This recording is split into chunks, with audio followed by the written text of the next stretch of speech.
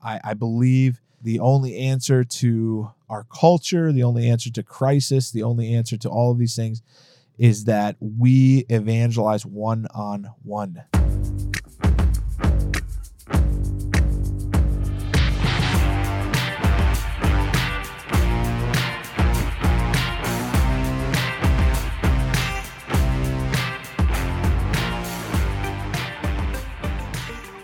Welcome, ladies and gentlemen, to Every Knee Shall Bow, your weekly Catholic podcast on evangelization and discipleship.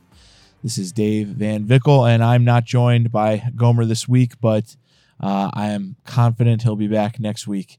I hope you all are well in this craziness. This is a wild time, to be in the world right now during this election season and all the craziness right now on Facebook and in the media and everything like that. It's nuts. I feel very much isolated from society because we don't, our television is not really hooked up to anything. So we don't have news sources other than social media. And every time somebody posts something, Facebook puts something on there saying that it needs to fact check this or something. So I have no idea what's going on out there. For all I know, Kanye won the presidency. In all honesty, I really don't know much more than that. And I just know it's wild out there. It's a turbulent time. I'm sure a lot of people seem to feel a lot of stress about this election.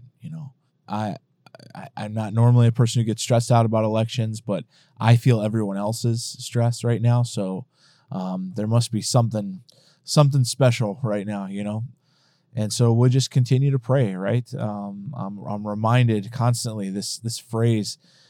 This quote from Corrie ten Boom that has saved my life. And I think I brought it up over the last several episodes, but right, the tree on the mountain has little to do in the face of a storm other than put its roots down deep. That's all we can do. That's all we can do, brothers and sisters, is make sure that our roots are as deep as possible, right? That we are living lives of holiness, because if you are truly living a life of holiness, nothing can touch you. Nothing can touch you, right? I mean, there's just no, as Paul says, I've learned to live in lack, and I've learned to live in abundance, right? That and we know who our King is, so nothing to worry about here. Nothing to worry about. I have a lot of stuff coming up. If you've checked, I don't know if you've checked my new website that I've been working on. I have two new websites. I kind of phased out my old one. thesinnersguide.com, which was the very first blog I ever started a long time ago, when I started to do any kind of online evangelization or kind of doing more public things like that. And I phased that out because so much of my ministry has gotten involved in teaching people about spiritual warfare. So I have a website called The Catholic Truth About Angels and Demons.com. You should check that out because I have a lot of stuff coming up that you might be interested in. And then I also because so many people ask me to put things on the internet as far as evangelization goes, I started the artofelvangelization.com, and I plan to live up to my promises on that. So if I say, I'll post it on my website on this podcast, and that's where it will be, at artofelvangelization.com. And I plan to do a little bit of writing there about evangelization and discipleship, and most of all, just provide free resources for people who are out there evangelizing and have heard an episode and heard me talk about my devotional model or any number of things that I've talked about. I'm going to try and dump that all into that website. So check it out. Of course, Gomer's website is a wealth of information, layevangelist.com. You should always check that out as well. And the people who sponsor this podcast, ascensionpress.com, right? I mean, they have tons and tons and tons of stuff. You could pretty much get an education of a lifetime between those websites that I just mentioned. So check them out. So today what I wanted to do is answer 3 emails that I've gotten. And these emails were sent to me personally over the last, I'd say 3 or 4 months or so. And I think that there are 3 pretty general evangelization emails. Sometimes I think we get into this podcast and we talk a little too specific, and when we move away from general evangelization. And I think the 3 of these emails, even though they're very unique, they'll speak to just general evangelization, and they'll be fruitful for all of us. And so I want to take a crack at answering all three of them today on the episode. I want us to kind of put ourselves in the position of these people who wrote in to me, asking for their specific situation. Okay, so let's just jump into the first one. The first one is an old friend of mine. She has been she's graduated probably like 4 years ago, I'm guessing, from college, and she works on Wall Street, and she is, she's a young person, and she's going out every night, and she's asking me about bar evangelization. So, dear Dave, every night I'm finding myself at bars. This is where we socialize after work. I'd really love your tips on bar evangelization. I know you've talked about it a little bit in the past, but is there any questions, any things I can be doing to actively evangelize while I'm out like this?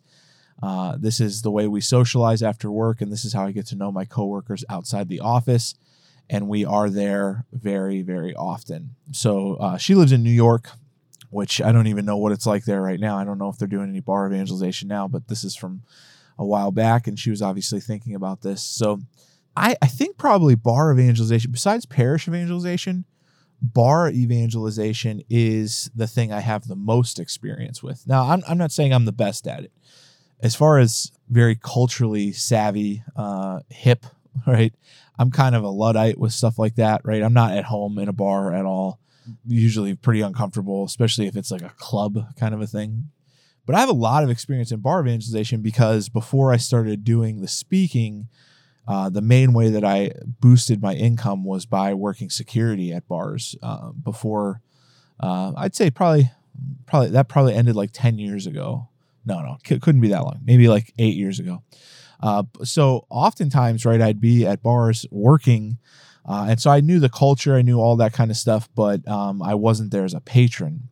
But I would say bar evangelization is like ripe, right? That's a field that is ripe for harvest. And there's a few reasons why. The first is the community's already there, right? Community is like a first step in evangelization, right? Community reaching out, trust is a first step in evangelization, and community is already there, right? If you're out with people and things like that.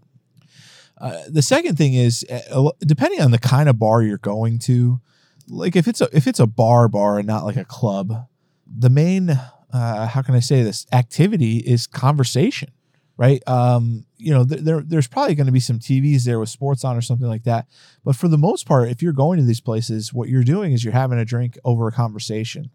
And so that's another, right off the bat, those two things, we're going to check those boxes. And for the most part, these conversations are probably going to stay within, let's say, 3 to 4 people for the whole entire night, depending on how long you stay there. So you've got time, right? You've got the conversation part down. You've got the community part down even. Like it might not be super authentic or deep community, but you're there, right? You're there. You're there as friends. You're certainly not there as enemies or anything like that. So I totally get why you would be going to these bars and thinking, oh my gosh, this place is a great place to evangelize, because I remember vividly thinking that very often. The other thing I would say is this: bars are an easy place to encounter people that are on the outer rims of religion, on the outer rims of morality, right? I mean, you can encounter people who, let's just say this, I'm not judging everyone who goes to bars, certainly, but what I would say is this: it's an easy place to encounter a lot of people who desperately need to hear the word of God, right? Who need to hear the gospel preached to them. So that's exactly why I started to evangelize. So I'm going to give you a few thoughts right off the bat, okay, on how to start to engage in this, okay? The first thing is, make your language a little bit more evangelical, okay?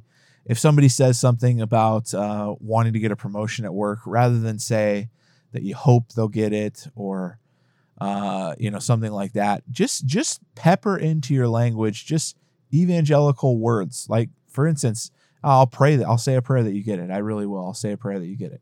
That kind of thing, it can be very, very disarming. Okay. It can be very disarming, and it can very much like put a person in a position where they're wondering, there's something different there, right? That's different than what other people have said, different than what most of the people in this bar would say.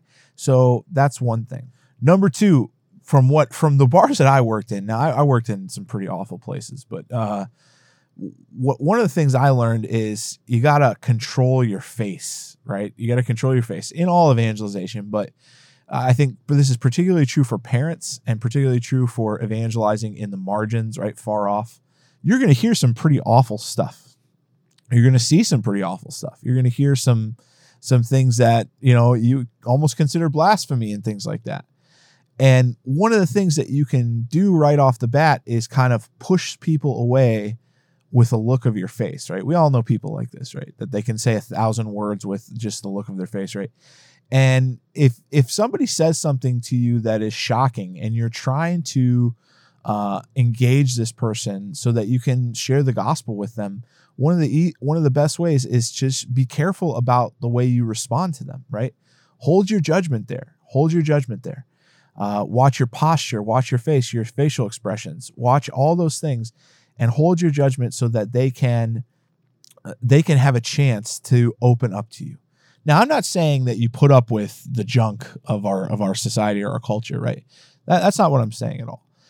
I have always been able to strike a balance, and I believe anyone can strike a balance between letting people know what I believe firmly and truly, and also being able to keep the lines of communication open, right? I have never, ever in my life had a problem telling people that I believe in the moral teaching of the church. And very commonly, that has not been an issue for evangelization. So I'm not saying just take it. I'm just saying sometimes it's best to just suspend your judgment, at least with regards to your body language, so that you can have the further conversation. Okay, number three for my tip. Let the culture that you're in do what it does and be ready to respond. Let the culture that you're in do what it does and be ready to respond. I've worked in bars that are probably going to, right? I've worked in places like this, okay? This is what happens. The culture that the young adult community is right now, especially if you're in finance, if you're in these places where there's, thousands of young adults working for these firms and they're going out every night, right? They're using things like Tinder, they're using things like TikTok, right? This kind of stuff. That culture eats them up and spits them out like you wouldn't believe, right? It is human crushing, right? That's the way it is. And many of them are going to find themselves more than once or twice or three times a year in some state of crisis. Now, it might not be crisis in the sense that they've lost their job, they don't know where they're going to turn, they don't know what to do. But certainly, very commonly, right, they're going to find themselves at a place where they don't want to be there, right? Maybe a breakup happens, maybe something else like that, some interpersonal issues, maybe something at work. And if you are a person who they know they can trust, right? If you're a person who they know they can speak to and you'll listen, right? That a person who maybe even has some special wisdom, right? A person of depth, which I know you are, and I know we all strive to be. They're going to come to you at those moments, and that oftentimes is like a perfect time to say, I don't really have an answer for you, but what always helps me is when I pray. Would you like to pray? These kinds of things, right? These are easy steps into evangelization.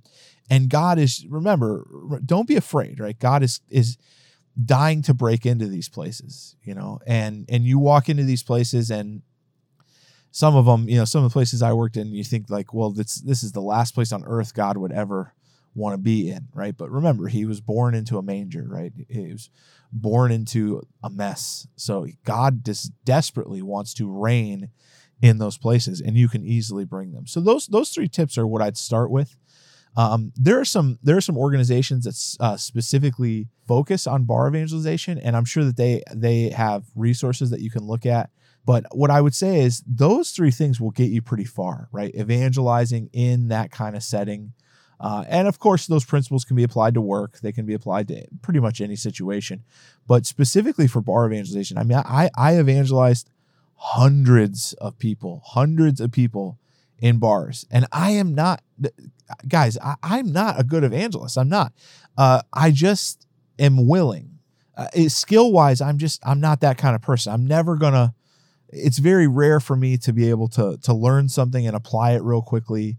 And I kind of have this rule, like, where I don't really outwardly share or use things unless I've been able to implement them into my life. So it's not like I'm a fast learner or anything like that, but I'm telling you, these cultures are ripe for evangelization. These subcultures, people who are going to bars, hundreds of people I am still in contact with that I have been able to talk with because of bar evangelization. And so I'd encourage you, do it. Go out and do what you are ready to do. I can tell you're excited about it, and God be with you. Go out to the peripheries and bring them back to the bosom of the church. Okay. Good to hear from you. The next email comes from someone who I don't know, but I'm excited that you wrote. She's a public school teacher, and she's wondering how she can evangelize her students. She said she's a public school teacher in an inner city, and she is heartbroken by what she is seeing in the lives of her students. Is there anything she can do to evangelize these students? Well, what I would say, Kaylee, is that a few preliminary thoughts. I don't really know what the laws are and the rules are for public teachers. I don't know how that works. I don't know what you're allowed to say, what you're not allowed to say. I really don't. So I'm going to kind of speak to it as if you aren't allowed to do too much. A few things. Okay. I know a lot of public schools have some sort of interfaith group at the school. Okay. That meets maybe once a week before school starts or right after school starts. I don't know what these groups are called, but I know I've heard of them before. They meet and they pray together for the school. One of the things I would consider for you is I would consider joining that group, right? Number one, it gives that group credibility. Number two, it right off the bat tells the students that you are a Christian, right? So they know that you're that kind of person. So if they had a question about that, they could come to you. I think that would help, right? To join some kind of group like that. And if there isn't one and it's possible to get one, maybe think about sponsoring that. Number two, I would very clearly, while you might not be able to proclaim the gospel inside a public school, right? Which it seems like from your email that you're saying there are some constraints there. Make it very clear what you believe morally. Okay. And here's why. That right there is a part of the face of Christ, right? The moral teaching of the church is part of the revelation, right? Part of the good news. And so, God can catch someone in any net that we throw out there, and make it clear, right, that you're a person of morals. Even if you can't make it clear that you're a person of faith, make it very clear that you're a person of morals, right? And the more they respect you, which they will, I can tell just from your email, the more the more they will kind of start to think about that, right? You can be a light in the darkness for these kids.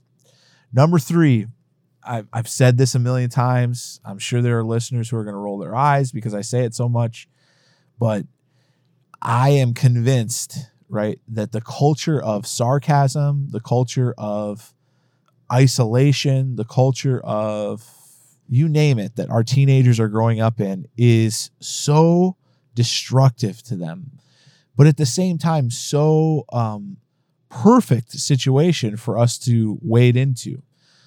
What I mean is very few people listen to these kids. I found that in 2 years that I did youth ministry, because we weren't finding the right youth minister, so I just took over. I just found like these wonderful kids, right? And they came from great families, but the culture of the family right now is at an all-time low, I think. And no one was listening to them, right? No one was really asking what their story was. No one was really asking what they believed. And I'm not suggesting you become like the guy from Dead Poets Society, right? And affirm everything that they say. I definitely don't think that's the way to go. What I'm saying is very few people actually listen to them. And I mean that amongst their peers in their families. And I think listening to them and having personal conversations with them where you find out what their hopes and dreams are, you find out what they really truly want to do with their life, and affirming those kinds of things, I think that can make a big difference. You know, when somebody says, well, I really want to do that, and you say, let me throw out an example. Why I'd really love to be a professional football player, and you say, oh, you know, I saw you play football. Boy, I bet if you work hard enough, you'll do it. These are little tiny steps that can go really far into the heart of a child, which is what they are. I mean, they're almost adults, but basically our society only makes children now, right? So really listening to them, using their names is another thing, right? Using their names. I know it sounds stupid and simple, but using their names is unbelievably important. Why? We live in a culture of sarcasm. They have nicknames. They're called nicknames. No one ever uses their name. I know this sounds crazy, but I'm just telling you right now, my daughter, Josie, she's 6 years old, and she has this funny personality trait where almost every sentence when she's talking to you, she uses your name. So she talks to my son, Judah, right? And she says, where are you going, Judah? How did you do that, Judah? How did you do it? And it's really refreshing when you hear her talk, right? Because it's like there's an identity there, right? This is Judah. It's not just, hey, you. It's not the kid who failed. It's not the kid who's this, the kid who's that. It's not all these other identities. It's like their origin identity, right? That their parents gave them from birth, and that, you know, God gave them to their parents. It's a special thing. And so I would say learn their names, use their names, and memorize as much about them as you can. Not in a fake way, just honestly be interested in their lives, right? That, I'm going to tell you right now, you will be a force, a powerful force. I think I've told you this story before. I had a youth minister one time that had this poor girl had this massive crisis in her life, and he brought her up to my office to talk, and we were sitting there talking, and he was there, and throughout the conversation, when he would speak to her, and I was pretty much just listening, I realized he wasn't using her name. And it was a big youth ministry. I mean, there were, 60, 70 kids, right? And afterwards, I asked him, I said, why didn't you use her name? Why didn't you use her name? And he said, I couldn't remember it, Well, that's unacceptable for me. Needless to say, his contract was not renewed. Get to know them. Get deep into their lives. Make sure they know you care, right? And that will create the ground necessary for the evangelization that you want to occur. And even in some ways, it is evangelization. All right, let's move on to the next email. So this is an interesting one, a really interesting one. So I would say that this is, I don't think I've ever encountered this before. So let me know if you are in a situation like this. So young man, he went to a very evangelical Catholic college. He really is anxious to evangelize. He got into finance. He works for a small firm. His boss found out that he's very religious. His boss got very excited, and his boss brought him aside one day and said, "Hey, I have an idea." He said, "I've always had this thought that what if we started a Bible study here at the firm before work and just invited whoever wanted to come?" And this young man says, right, "Well, why don't you start it?" And he said, "Because I'm the boss, I would feel weird about that. I would feel so strange about like asking people to come. I feel like they'd think that they had to. What if you started it?" So he is going to start a Bible study at this firm and invite people. And he's asking for tips. What should he do?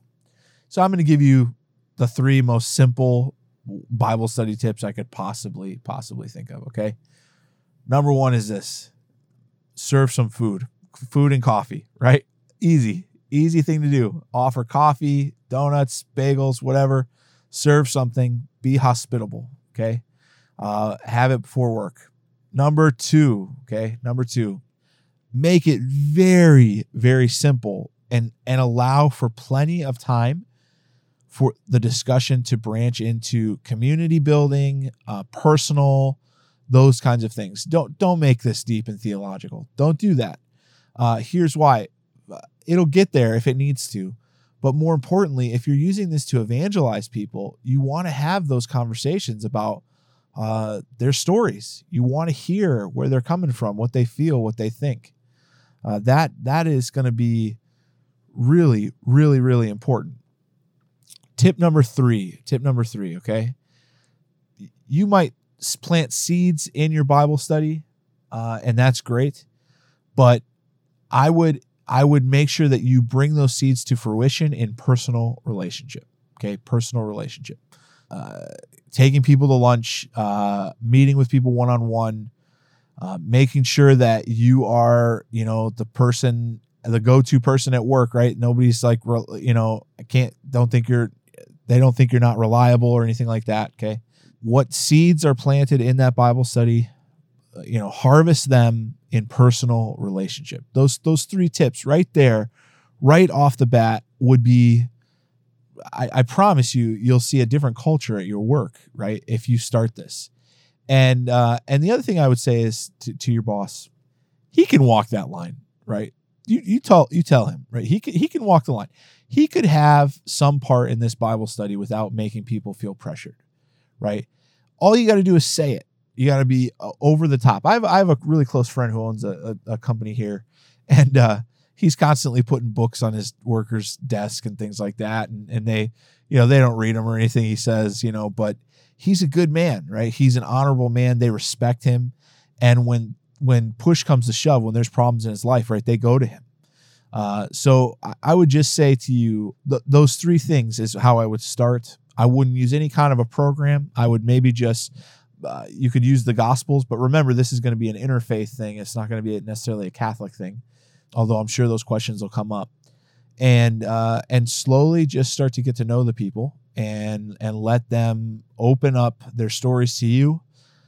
Build your personal relationships and harvest the fruits of the seeds that you planted in that Bible study. Yeah. So I hope that these three emails, the answers helped you guys today. This is general evangelization. Once again, I am such a believer in non-programmatic evangelization. I believe the only answer to our culture, the only answer to crisis, the only answer to all of these things is that we evangelize one-on-one, meaning that you don't have to start some huge thing. You just go out and encounter the culture, and that you are ready to answer the call to spread the kingdom of heaven. I truly believe that is the answer, that each and every one of us takes up our call as Christians to go to the ends of the earth and bring the good news with us to each person, to everywhere we meet. And I'm not saying to be the most annoying person on earth, right? I'm not saying that. I've tried it. It doesn't work. What I'm saying is, don't be afraid to evangelize, and don't feel like you need a program. Don't feel like you need a process. Just go out and be holy and ready to bring the gospel into every situation and every life. We're going to step away for a minute here, and you're going to hear an ad from our friends at Ascension Press. Gomer and I love being part of the Ascension Press community, and we love doing this podcast. It has been such a blessing in our life to hear from all of you out there, and to really uplifting to know that there's so many people out there just actively evangelizing. If you've never had a chance to give us a rating, we'd love it if you'd bless us with that on whatever podcast app you use to listen to this. If you'd give us a rating and maybe even leave a comment for us, it helps other people to find us, and it helps the podcast to grow.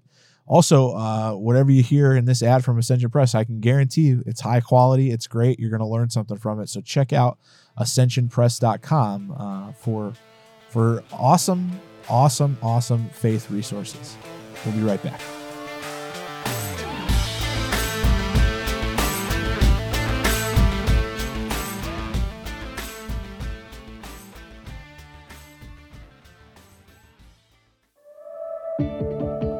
Confirmation prep is so important because it could be the moment where candidates connect deeply to their Catholic faith, even to Jesus Christ himself.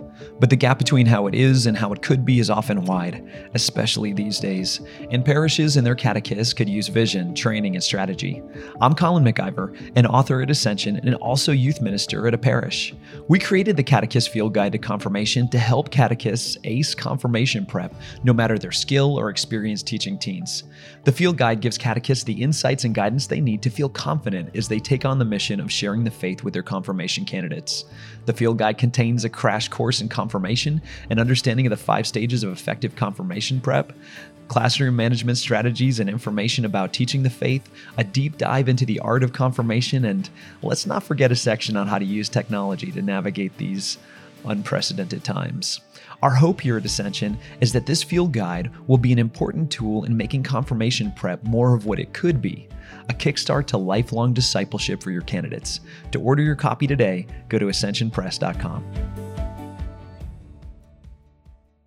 Welcome back to Every Knee Shall Bow, your weekly Catholic podcast on evangelization and discipleship. Again, it's just me this week, Dave Van Vickle, but I'm happy to be here with you. And we covered 3 emails this week. I feel like we plowed through. I hope I didn't talk your ear off, but I feel like we got some good work done.